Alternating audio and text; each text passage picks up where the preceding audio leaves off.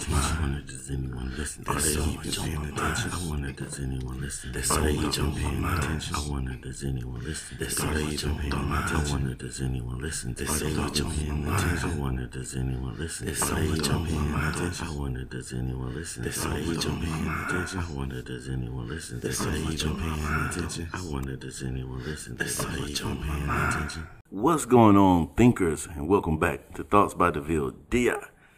Glad that y'all here with me again. As you know, I scour the world to find the most interesting people that I can find to bring here to you to share their sports stories, their adventures, and the things that they're getting into, their entrepreneurships, whatever it is that they have going on, so that we can spread these positive messages and so on and so forth. That was my politically correct speech for today. So today we have with us Courtney Pye. Did I say it right? Haji. Courtney Haji. My fault. Courtney Haji is joining us today. How you doing today, Courtney? I'm doing well. I'm healthy and I'm maintaining. Are you where you live? Are you guys still under like a heavy lockdown right now? Well, I live in and am from New Orleans, and we saw some of the highest numbers. They did ease restrictions, but just about everybody I know is still staying back. So for myself, I'm still on quarantine. I understand that. It's only... With my line of work, I never was truly quarantined. I've been working through the whole thing. So, but I've just started, as they're opening things up, I have my selective places that I'll go. I'll go to the gun range. They just opened the gym. I'll go to the gym because there's only, the most people I've seen in my gym at one time when I've been there is probably 6 or 7 people. It's like, I was gonna say gyms are scary, but okay, 6 or 7 people. No, I was actually talking with one of the trainers today, and he was saying that how his clients are talking to him about how they're so ready to get back in, and he was like, one of the other trainers was like, well, tell them to come on. They're like, nah, they kind of still spooked about, because he does the classes, of course, so you're talking about getting a group of people and putting them into a small space and have them jumping around and sweating with each other. So absolutely. I just heard about the graduation drive-through, mind you. Yeah. A graduation drive-through in Atlanta, 20 people sick after. I just don't think it's over yet. It's not over yet. No, it's definitely not over. I'm not 100% sure that it'll ever actually be over. But hopefully we'll get the numbers to drop a little bit more and it'll get safer to be out there. Absolutely. So let's get into a little bit to let the people get to know you a little bit, because I feel like sometimes when we share our different backgrounds and upbringings, it may help somebody out there that's in a similar situation or has a similar background and say, hey, you know what, if he or she can do this, then I can do that too. So, sure. Courtney, tell us a little bit about, how you grew up, and you say you're from New Orleans, and, just give us a little bit of your background story. Absolutely. So I'm from New Orleans, and we stayed here long enough for me to get the New Orleans culture ingrained in me. So, we did move when I was 10, but 10 years was enough for me to always love gumbo the rest of my life, to always love Second Lines and Mardi Gras, to always love the Saints. And, New Orleans is a very culturally rich place in and of itself. It's unlike any other place, and I've lived a couple of places, so I could say that with certainty.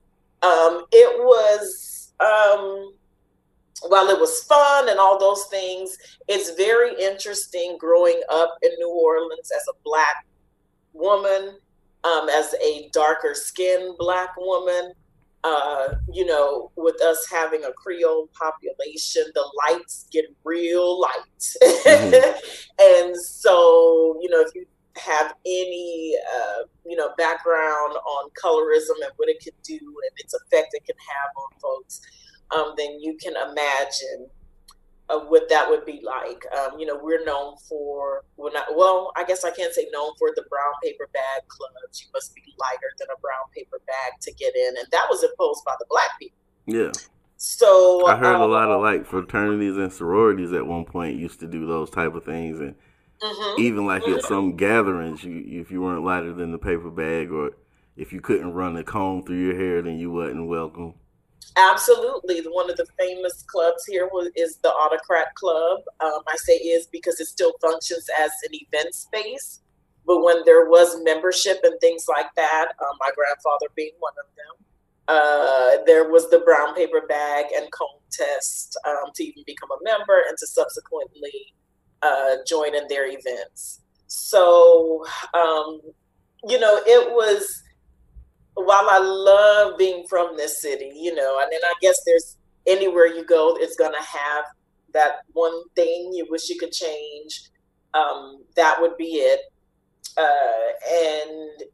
And so while I love being from here, moving might have been one of the best things for me, because I got to experience first of all, just living somewhere else, knowing something else, knowing other people, knowing how other people think, and, moving to those places, Savannah being the first.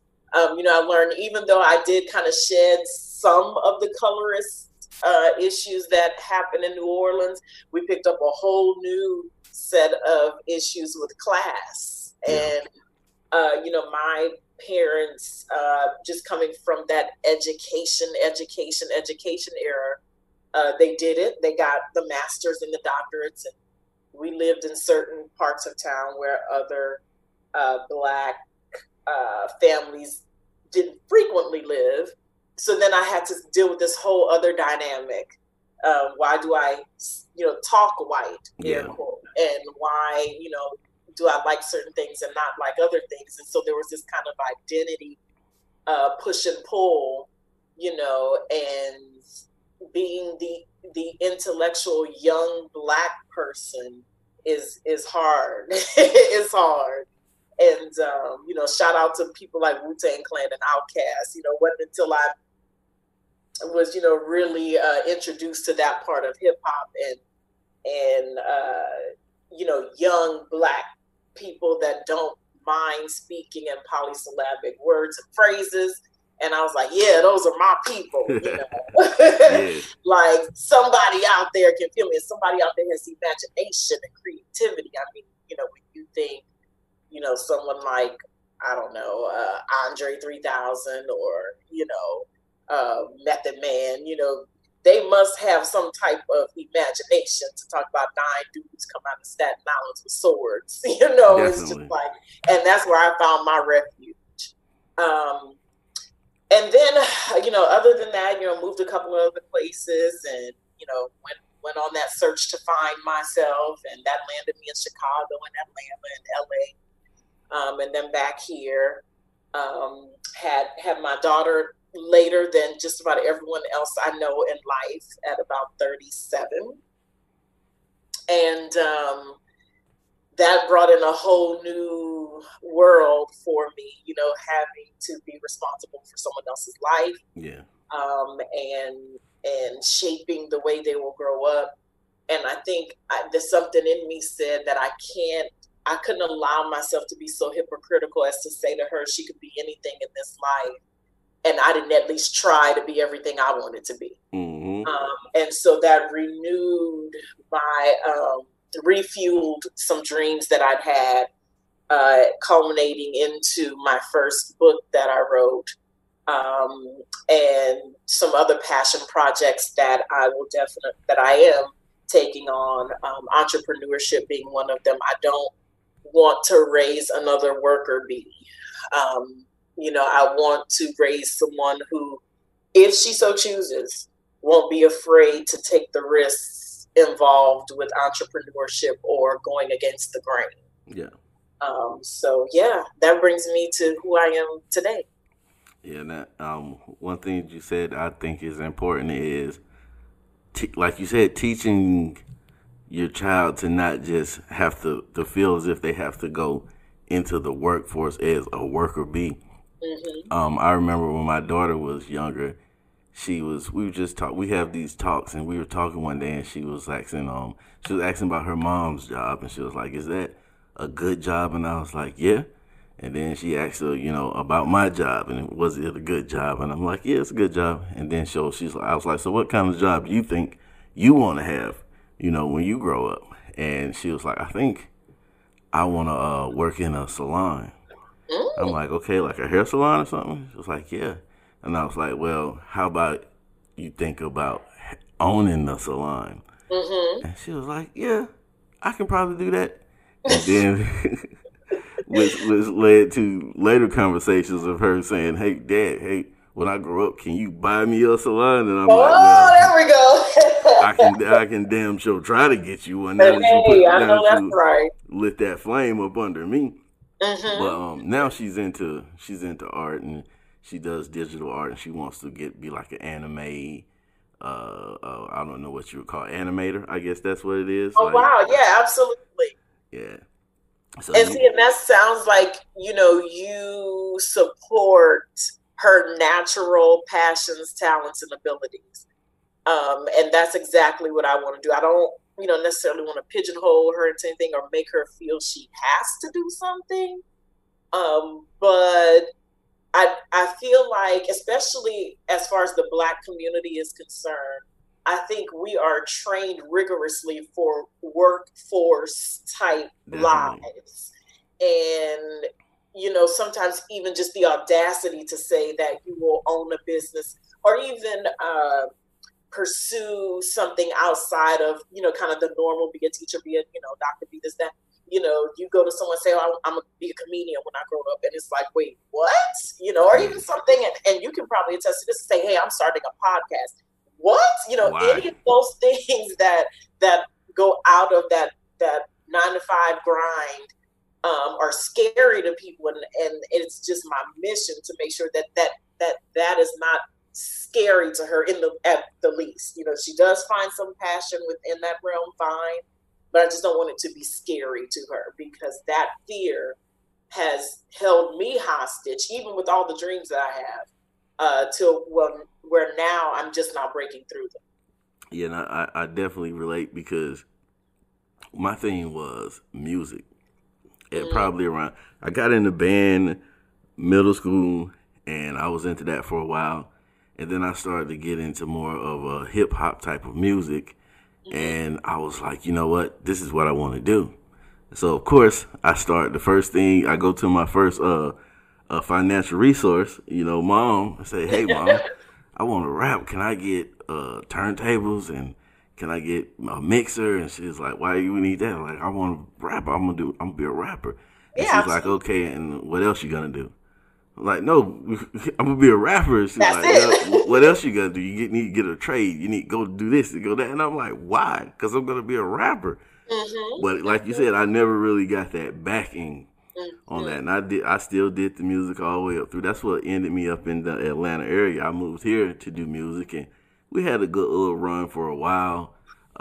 Little small town, what they call Chitlin circuit type of shows. We were going to colleges, Fort Valley, nice. Georgia Southern, places like that, and doing shows. And then I started a family and everything. It was like, yeah, I'm done with that.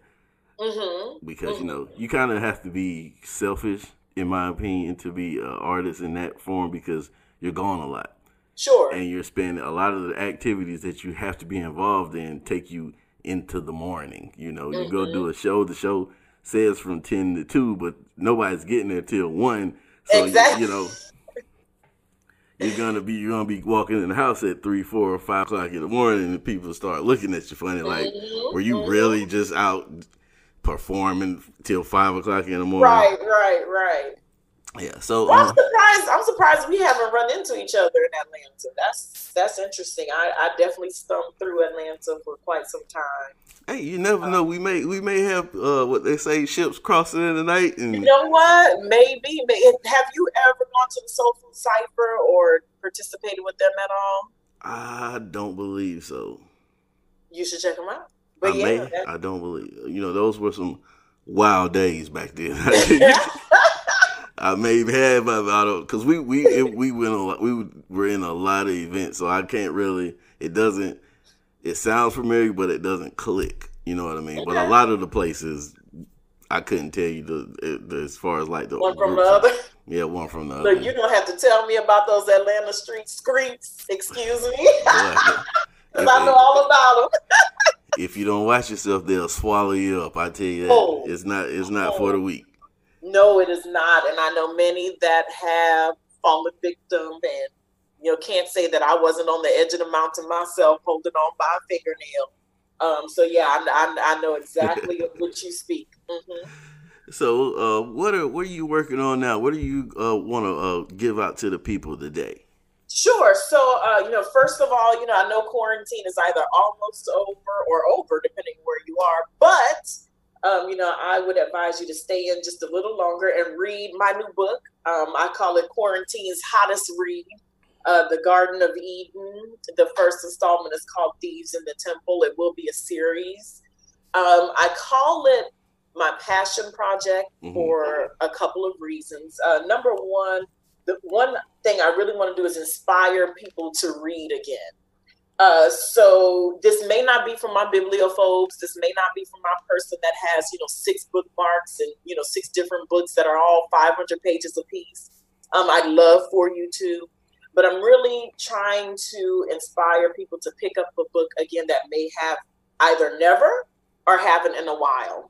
I teach English at a community college here.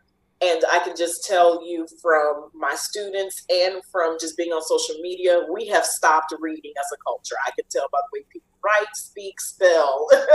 We are not reading. And so, I want to inspire folks to do that again. So it's a short story. It's a short series. One of the main reasons I found that people either stopped reading or don't is because they feel it takes too long. And I get it. We all have lives. Who wants to read 350, 450 pages unless that's your passion or hobby? And then you probably know you're sitting on social media. Somebody, post a status about an article and you can tell they didn't even read it. They only went by the title. So, reading is missing and literacy is missing. So that's one part of it. And then another part of it, I learned while in Atlanta, I had this weird where I tried to act like they didn't exist, merely for my own benefit, in that if they don't exist, then I don't have to feel it. I don't have to empathize, things like that. And so when that struck me, I went on this kind of mission to humanize homeless people for myself. So I stopped the radio at the stoplight, acting like I'm just so into turning the radio so I don't have to acknowledge their presence. I stopped when I was walking up to a convenience store so I wouldn't have to acknowledge those that were outside. And I actually started having conversations and then actually kind of befriending some folks that lived on the streets of Atlanta. And then ended up getting this job in Athens, Georgia, where I worked with the homeless population. And I just realized so many things about them that I hadn't noticed before, even up to a couple that I knew. And I guess for me, I felt like, gosh, if I was homeless, the last thing I'd be worried about is, trying to fall in love or, make love or whatever. And then I thought about it, once I kind of opened myself up to the humanity of the homeless population, I thought, well, but why wouldn't I? Yeah, I am human. They still have lives too. Absolutely. And they still have needs, wants, and desires. Let's be real, And so, as I opened myself up to that more and more, then I thought about, we talk about representation a lot. And, especially when it comes to people of color. But I just thought the homeless population is not represented in media a lot. And when they are, it's just kind of as this ornament, like he went that way. But there wasn't really stories told from their perspective. And so the influence for this whole series actually comes from this community of homeless people and the people that they touch.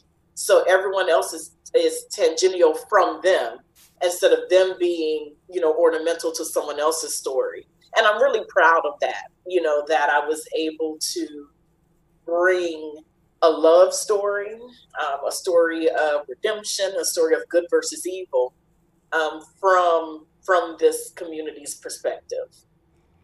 That sounds dope. Thank you. Where can the people find this if they were looking for it? Yeah, I'm self-published on Amazon. So Amazon.com, you can get the paperback for $7.99. If you're a Kindle reader, or if you would like to download the Kindle app, it is $3.99. And then Kindle also has this almost like a library where you can borrow and or read pages of a book for free. So it is possible to read the entire book for free through the Kindle Unlimited, it's called. And, I'm really excited for people to discover, like I said, this community, discover their wants and desires.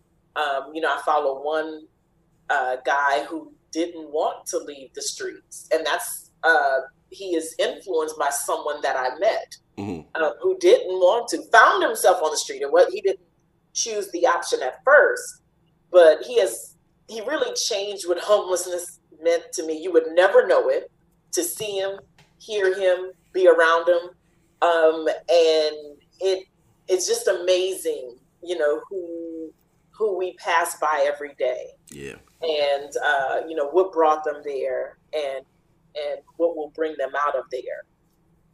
Yeah, I met, you remind me of a story.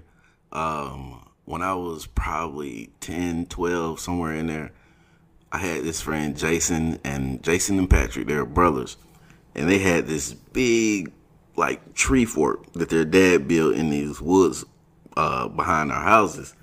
So we used to go back there and play in the woods, and me and Jason would wander through the woods, and we saw this guy, homeless guy, and we started calling him Dog Man because originally we called him Dog Man because he barked. I guess he was trying to, keep people away from his area. He barked, but one day Jason was out there and he saw him. So, we being kids, being goofy, joking. There's a Dog Man that lives in the woods over here. Let's go see if we can see Dog Man. So we went out there, and one day we found his tent, and he had all this stuff out there. And Jason, we split up, and I went home, and Jason went to walk the railroad track. Yeah, I just made myself sound as country as could be. I was gonna say, now where are we? This is in South Georgia. There was this was actually country. That's all right. It was actually a neighborhood, but there was a train track that ran through the neighborhood. So where are we? Like Waycross, Tipton, Valdosta. Okay. Yeah, all right. By the Florida line. Okay. Right there, they call it Florida.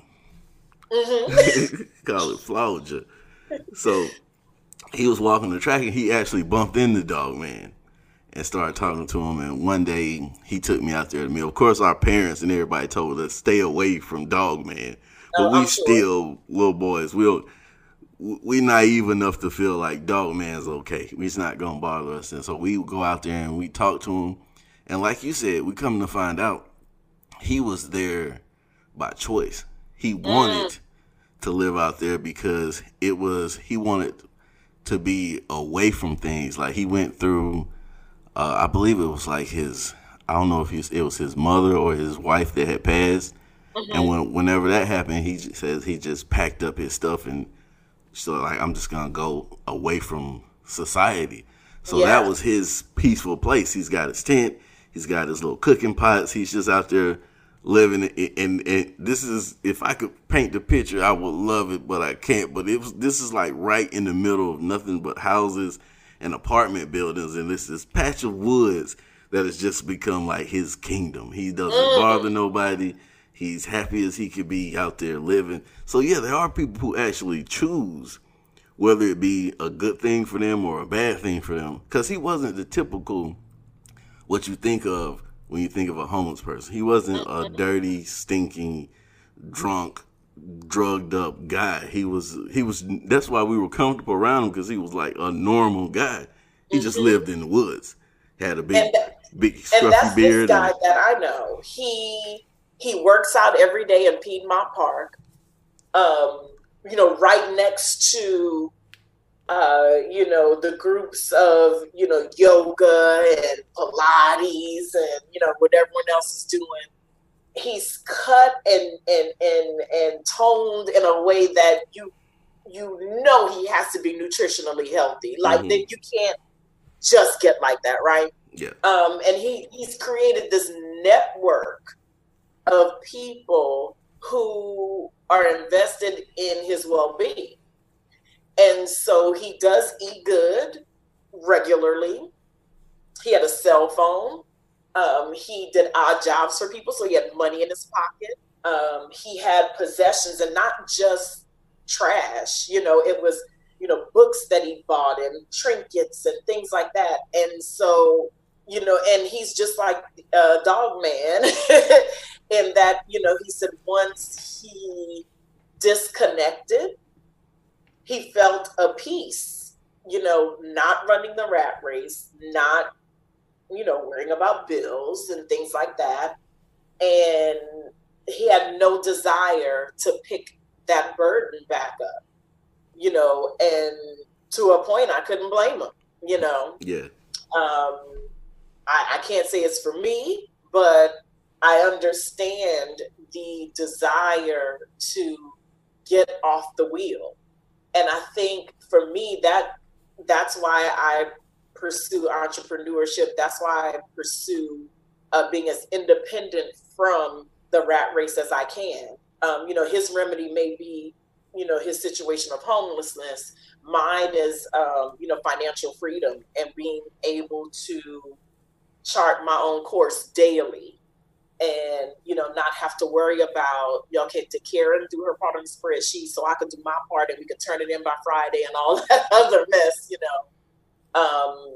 And I think that's, in some ways, I think we all have that desire deep down in us. We just have to find what for us is the path to that type of freedom. So my husband and I, we talk and we plan, how to really tackle this entrepreneurship thing, how to instill it in our daughter that you're an owner, you're a boss, not, just someone who's just going to clock in. But I think it comes from that desire of freedom. Humans want to be free. You want your time to be yours. And, until you can kind of figure that out, I don't know if you're ever content, with life. And I don't want, anyone to have to feel that feeling, day in and day out. I want people to find whatever that outlet is that gives you that freedom. Yeah. And so what are some of the entrepreneurial ventures that you're getting into or that you have set up? Sure. So for me, it started with, I watch a lot of Shark Tank. Mm-hmm. And, they always talk about starting off with the needs and, fulfilling a need. So after Katrina in New Orleans, there's a part of New Orleans called New Orleans East, where before Katrina, it would have been your middle class to upper middle class Black families. After Katrina, there was a lot that went on politically, economically. Number one, some people just found better lives in other cities. Mm-hmm. You don't know that the grass is greener until you get there. Yeah. So some people got to Atlanta and saw how things were going there. Some people got to places like Dallas and Houston and saw how things were going there. Chicago even, and decided, this is better. And they just stayed. And then there was this whole insurance fiasco where insurance wasn't paying for things, wasn't helping people get back to their homes. And then there's the political landscape here where some people didn't want the return of certain communities. I'll just leave it at that. Yeah.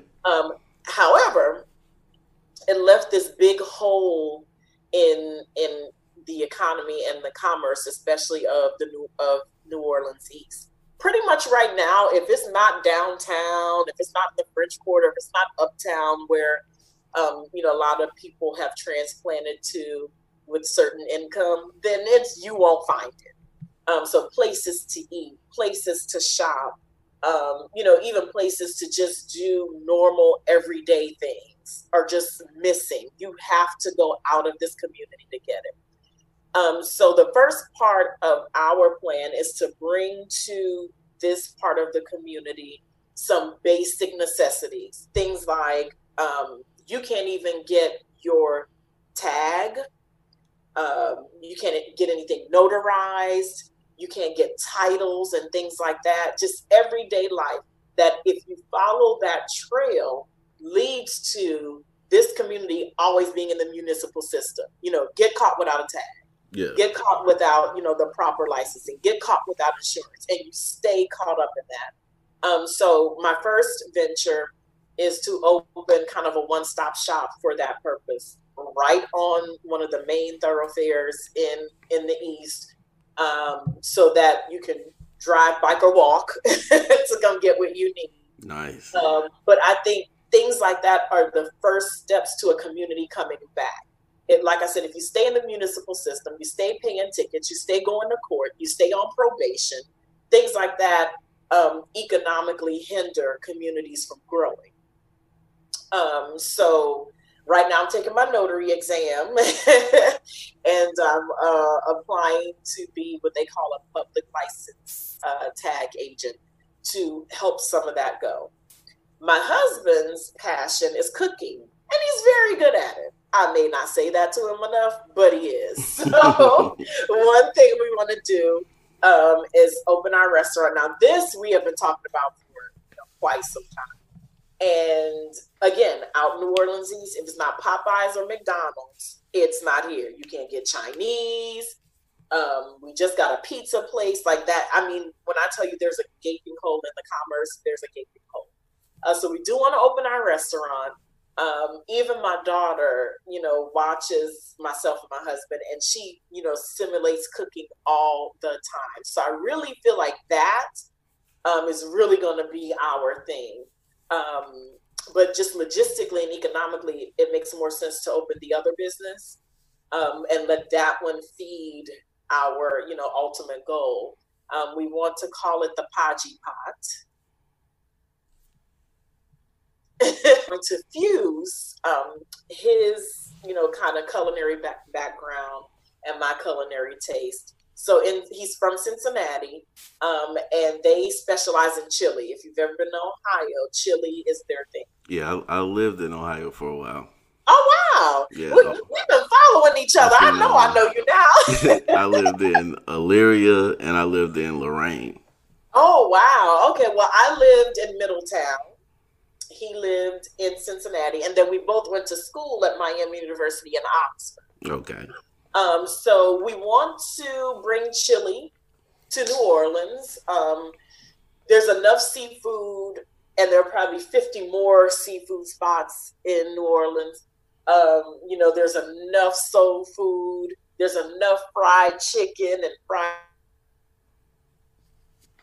this and that culinary experience will hopefully give us a leg up, while fusing that with some of the, staples. So with the chili, we want to do, chili pastas and chili and cheese fries and nachos, things like that. It's important to me to keep the price point in this area. It's something that people can get all the time, not just because I want them to, but because I think having a staple that doesn't drain the community would be beneficial.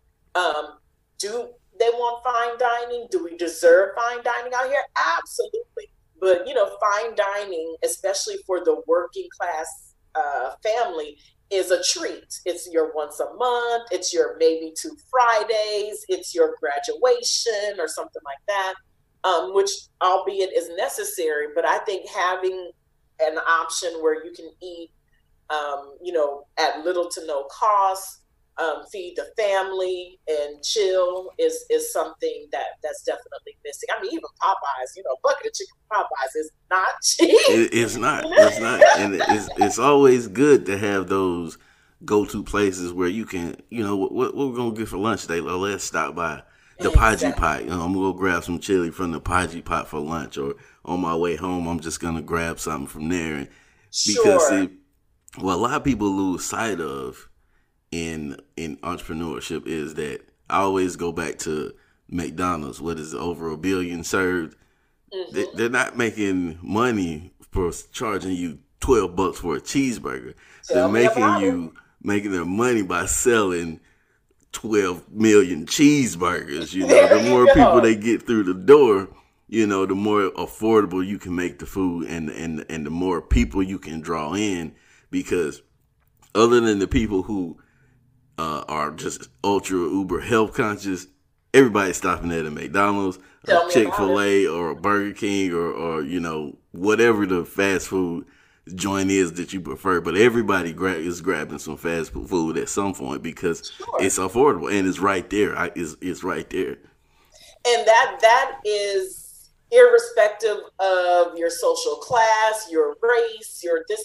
Sometimes it doesn't even matter what side of town you're on. There are sides of town where people may not want to go, but if you are hungry and that's a McDonald's on that corner and it's, however long to your house, you are going to stop and take the chance for that, 99-cent cheeseburger or whatever. And and I think you bring up an excellent point about entrepreneurship. It's not about making all your money on one customer or one transaction. The cornerstone to business is repeat business.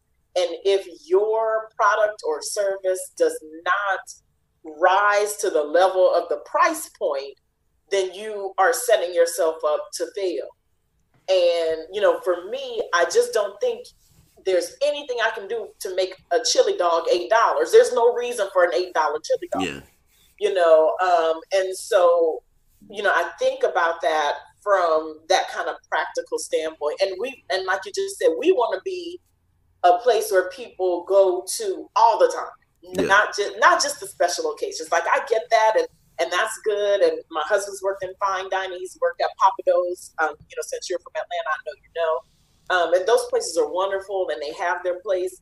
But we really, I envision us being a place where I'm like, hey, Daryl, hey, Sandra, how's Melanie? I know she's graduating. I want that. Yeah. And I'm not sure, that doing anything more than just having relatable, food that you can just consume, multiple times a week will get me that experience. Anything other than that, I want to be a staple, and I want people to feel at home, really.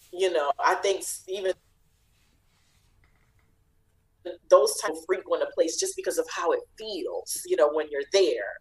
And sometimes that feeling is wanting to feel glitzy and glamorous, so you put on your best and you go out. But I think nothing beats the small business, as we are learning through this COVID-19. The small business is really the cornerstone of the entire market. You wipe out small business and it's a domino effect.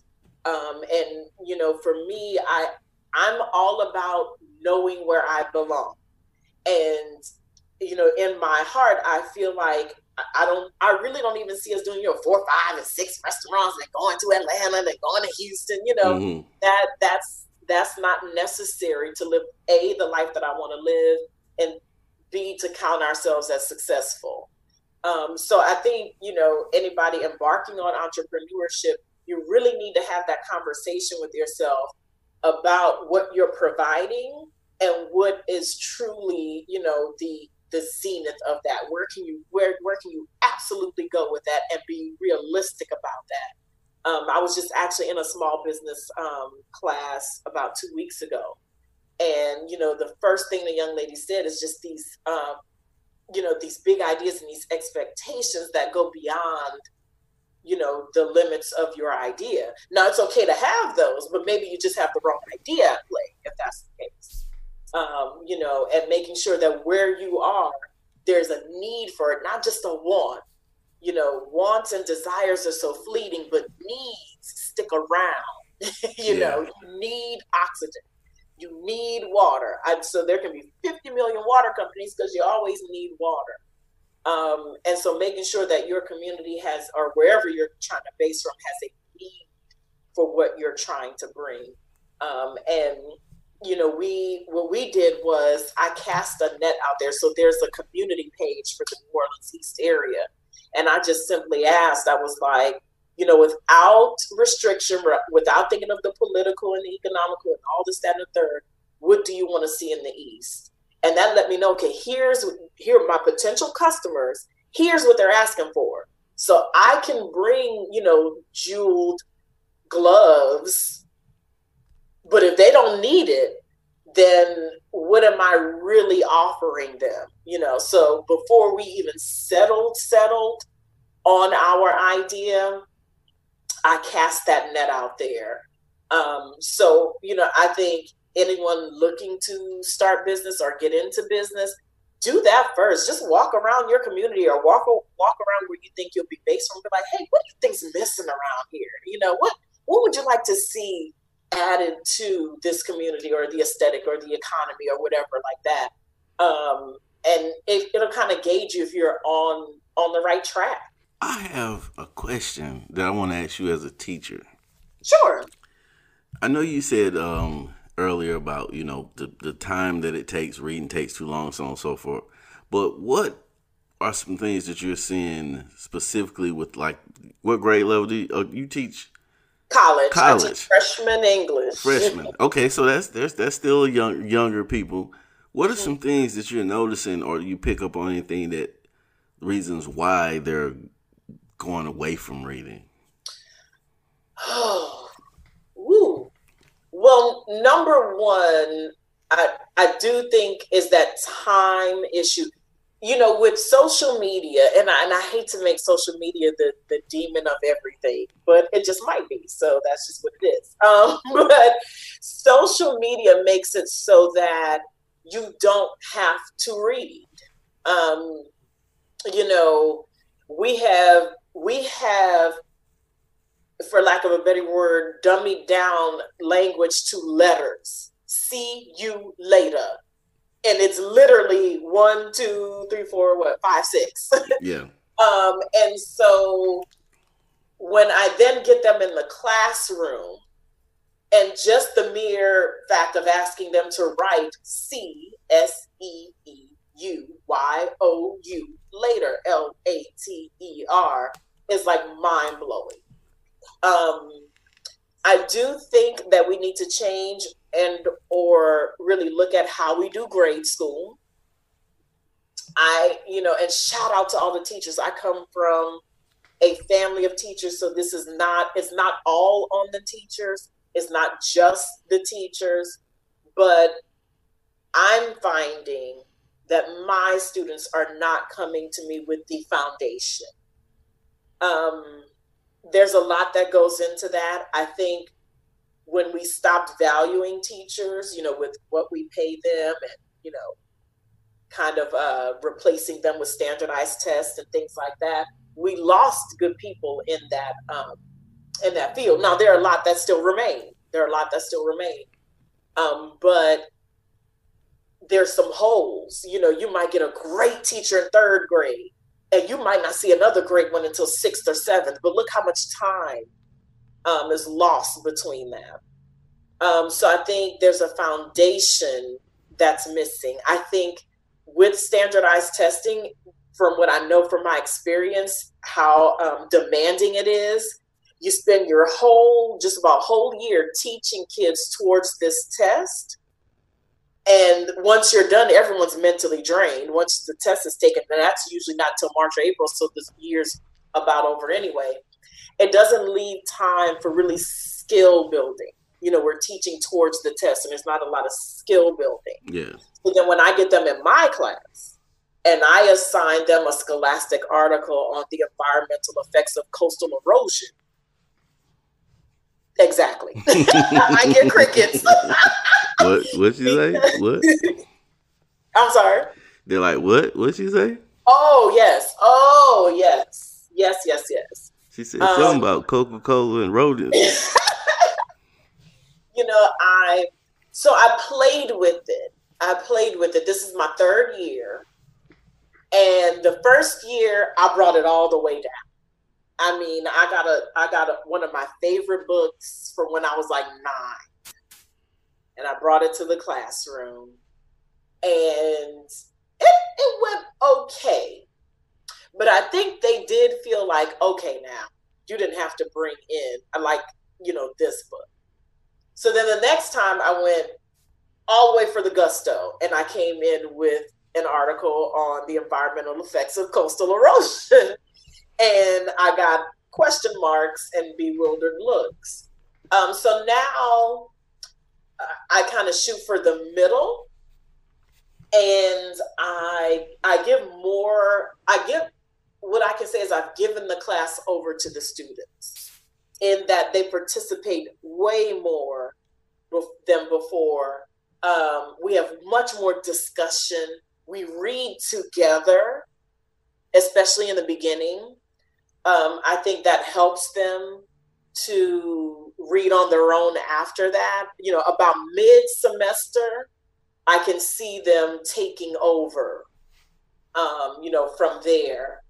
But it's kind of scary, the critical thinking skills that come from being able to read and interpret, they're missing. I just have to be honest, they're missing. And when you talk about the workforce becoming more skill-based, I think we're going to see, more of a turn away, I should say, from the liberal arts kind of degrees. 4 years, you spend a year and a half doing English, math, and then you finally get to your major later. I really think we're moving to a more skill-based workforce. But with that is going to come some critical thinking. With that is going to come some intuition. With that is going to come some initiative. And you'd be surprised how much of that is based in being able to read and comprehend and infer and just kind of, like, for instance, there's a part of almost every standardized test that says, here's the passage. Now choose where the author is going to go next, or what do you think the conclusion should be? But if you don't have the initiative, if you don't have the confidence to take your thoughts out of your brain and put it on paper and say, that's it, that's the ending I want, or that's it, that's where these people will end up. That same type of confidence you need if you are, I don't care if you're in a plant somewhere and you're seeing the machine break down, you can't wait for such and such to come and do it. You have to have the confidence to say, okay, this is what I foresee happening, and the critical thinking skills to say, so I'm going to troubleshoot and intervene here so that does not happen. Yeah. And it's quite unnerving to know that isn't happening. I can't cure it in a semester, 13 or so years of what didn't happen or what didn't come together. And so then the answer is, what do you do? Or the question, I should say, is, what do you do? And the answer I'm still working on. Well, I hope that you figure it out. I'm rooting for you. And I appreciate your efforts. Now, before we get out of here, there's a question I like to ask everybody who comes on the show. Okay. Now, this doesn't have to be specific to any genre or any specific type of business or writing or anything, but to a person out there listening that is right there and they're ready, they're trying to pull it together and start to work on their dream, what advice would you give them? Number one, start. And you probably heard that before, but that's because it's true. You can sit and think and plan and, but do something to start. Like for me, I thought about, I want to start, business, a one-stop shop. But until I, went on the Secretary of State website and learned what I had to do, and then, emailed the notary pre-assessment goes through LSU here, emailed LSU, and they sent me the link, and then it got real. Like, okay, we'll take the test. Things start, once you kind of open your mouth. So start and block out the naysayers. Some of the I just demonize social media, but some of the Facebook and Instagram, Yodas out there, they hit the nail on the head sometimes. Make your moves in silence sometimes, especially if you're prone to falling victim to the naysayers. Just don't tell them, and be your own voice and cheerleader until you get to that place where you can say, hey, I'm not doing this, I've done it. I think also investing in yourself, we get so, we talked about fear. And and one of the things that has stopped me before is, I want to do this, right? And then I do the research, and it's $125 to, take the test, get the certification, go to the seminar, blah, blah, blah, blah. And the fear of not recouping that money, or the fear of not getting the return on that investment, or will I have enough to, feed this or pay that, and I don't do it. But if you never invest in yourself, what are you saying about the dream? Do you even believe in it? Because, you shouldn't fear a return on investment. If you know that you're going to take that certification and do what you need with it, then there's no need to be fearful of you getting that money back. But invest in yourself, believe in yourself, and just get started. There are certain things you can't turn back from. So if you pay for that assessment, you better take it. Yes. You better pass it, or else it is all for nothing. So challenge yourself in that way to take a step, and then you'll take another, and then you'll take another, and then you're actually on your way to, not just pursuing your dreams, but realizing them. Nice. Now, take a second before we sign off to tell the people once again where they can find that book, and, shout out any social media pages or any websites that you want to put out there. Sure. So you're looking for The Garden of Eden, Thieves in the Temple by Courtney Pagi. The last name is M as in Mary. The M is silent. So M as in Mary, Pagi, Courtney Pagi. It is Ugandan. And you can find me on Instagram at Mrs. Pagi. So that's at M as in Mary, R as in Road, S as in Sam, M as in Mary, P as in Paul, A as in Apple, G as in Go, I as in Igloo. And English the same on Facebook as well. The same on Facebook as well, Mrs. Courtney Pagi. I am a micro influencer on Instagram, so you'll find some funny stuff, some encouraging things, some merchandise that you can buy. So it's not just me or the book. I don't want people to feel like they're going to be inundated with images of the book. But I'm really building it as a lifestyle kind of profile. So you'll find not just those things, but things that'll help you, on your journey for whatever that may be. All right. Now, once again, I want to thank you for taking the time out to talk with me today. I really, really do appreciate it. And thank you. I thoroughly enjoyed it. You're welcome back anytime you have anything you want to discuss. Just hit me up and we'll put it back together. Sure. I have some things bubbling in my mind now that I kind of know where you've been, because I've been there too. We'll talk further about that. All right. And to the listeners, as always, thank y'all for tuning in. I love and appreciate each and every last one of y'all, because as I always say, if it wasn't for you, I'd just be sitting here talking to myself. And thank y'all, and we out of here. Y'all have a great day. Bye-bye.